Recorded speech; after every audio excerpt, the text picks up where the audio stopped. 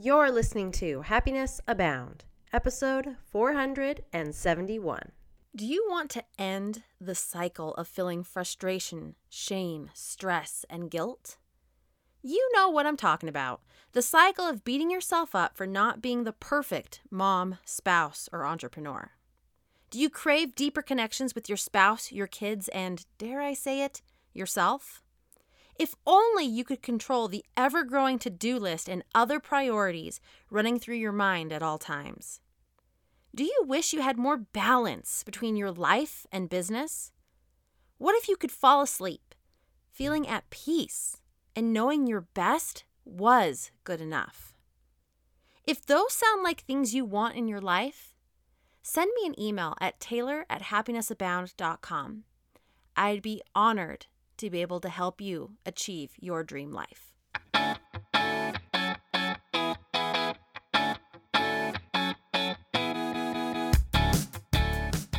Welcome to Happiness Abound, a podcast dedicated and designed to help those seeking happiness in their lives. Here we'll talk about happiness as gained through habit formation, being inspired by the stories of others, and looking for opportunities of growth and learning. I'm Taylor Proctor. Thanks for tuning in.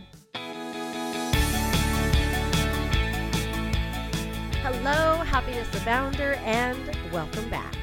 So I'm very excited today to let you know that I'm recording this podcast episode somewhat remotely, and in fact, quite remote from where I usually record, which is in my closet in Salt Lake City, Utah. Today, I am in fact recording from Edinburgh, Scotland, in a hotel room. So please bear with me if the audio quality sounds a little different, or if you are watching on IGTV, Facebook, or YouTube, and the background seems a little different. In fact, I'm actually holding my microphone instead of having it kind of be off screen. So please bear with me. Exciting. I am in Edinburgh, and I will actually be here for 5 weeks. So for the next 25 episodes, we will be doing this podcast remotely, and I'm really excited about it. And if you'd like to learn more about why I'm on my trip to Edinburgh and what I'm doing on this trip, be sure to follow me at happiness_bound on Instagram.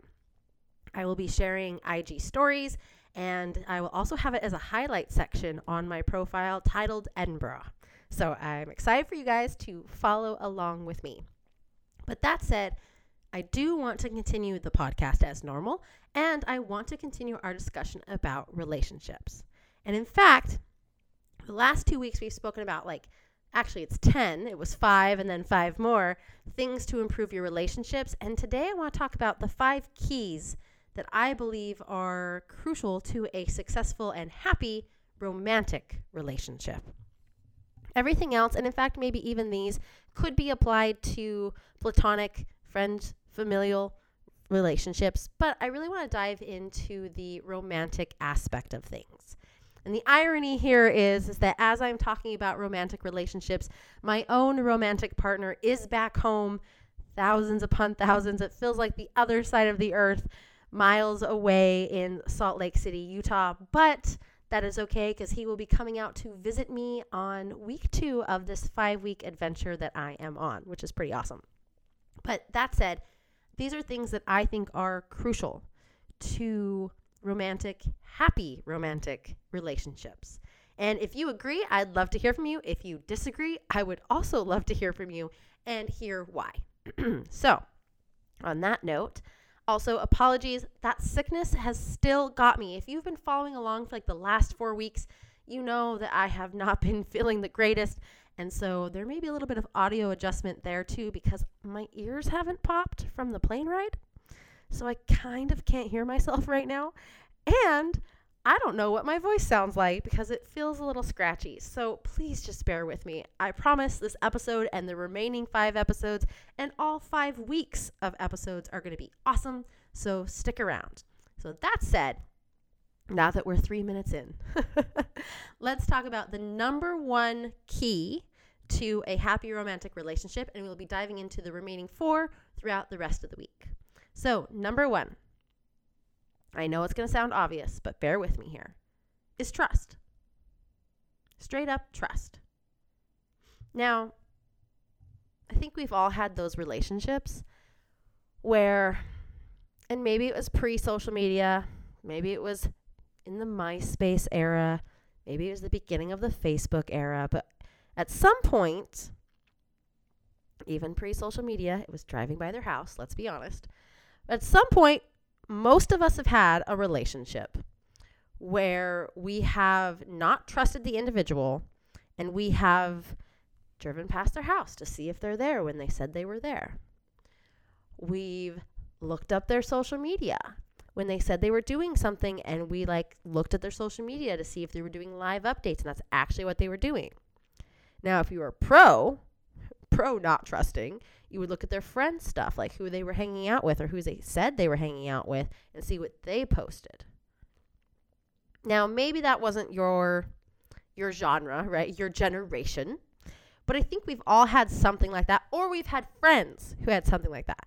I remember in high school, I had a friend that did not trust her boyfriend, and we sat outside of his work to see that he was actually at work or not, and if he left with someone else. It was next level, not trusting people. And I want you to really think about that. This may all sound super obvious and super high school. I get it. But sometimes you have to have those crazy relationships to get to the good ones and to know what true trust is. And I'm not saying go get in a terrible relationship. But what I am saying is when you look back at those situations, whether you've been in them or a friend has been in them or you've heard about them, you know that those relationships don't make anybody happy. The complete lack of trust tears everything about you down. Makes you second guess yourself, makes you second guess your partner, makes you second guess your life. And that's where things really start to struggle. So, long story short in all of this is you need to have trust in your relationships. And that starts with a few things. One, they need to do, and you need to play your part in this too. You both need to do what you say you will. That means everything. That means, hey, I'm going to call you when I get home. You call when you get home, or text. Hey, I'm going to take out the garbage. You take out the garbage. Trust is built upon small acts of doing what you said you would. That's it, really, plain and simple. Now, next level trust, I highly recommend researching into Brené Brown and the idea of vulnerability. And when someone is in the ring with you, and they're in the ring too, being able to trust them with some vulnerabilities of yours and have them share theirs back, that's going to build the next level of trust. I'm not going to go super deep on that here because I don't think that that's really my area of expertise. Again, total Brené Brown zone. But I do want you to start looking at how much trust you have in your relationships. And if you do not have high levels of trust, now granted, I think there's multiple levels. If you think your trust level with your partner could be higher, then I want you to consider and think about, are you doing the things you said you would do? And are you having open conversations saying, hey, I'm struggling trusting you in this area right now. What can we do to work together? Excuse me. What can we do to work together so that I don't feel this distrust and you don't feel this distrust from me? Right? Open, honest communication with each other. And that will be into our future episodes. But really take a look at the levels of trust you have in your life. And I think this is romantic relationship based, but you can look at this across everything. Do you have that one quote unquote friend that you can't trust with any of your information because they either gossip about you afterward or you feel like they judge you the entire time? That's a poor level of trust. If you feel that from your romantic partner, whole different deal. If you're looking at what your partner's doing because you're not sure that you trust them, it's time to evaluate things. It's time to really deeply look at trust. Trust in your life. And if it's at a quality of trust, a level of trust that brings you happiness, or is it making your life miserable? Because if you don't have trust, a foundational component of all of these 5 things that lead to a happier romantic relationship, you've got nothing. Just going to put that out there. So while this may seem like a very basic, understand it kind of podcast episode today, I've got to start with the foundations, and you've got to have trust. So I encourage you to take a look at the trust foundations in your romantic relationships, see where there might be some cracks, and start to build on those. Start to fix those cracks. Start to do what you say you will, and maybe start to share a little bit of vulnerability if the person is worthy of you sharing your vulnerability. So I'm going to leave you with that today. I hope that this episode has connected with you. If you think that trust is not a crucial foundation to a happy romantic relationship, I would love to hear your reasons why. You can find me at happinessabound.com, Happiness Abound blog on Facebook, and happiness_bound on Instagram. And again, if you would like to follow along with my Edinburgh journey, please do. You can find me at happiness_bound. You can click on my stories or on my highlight titled Edinburgh.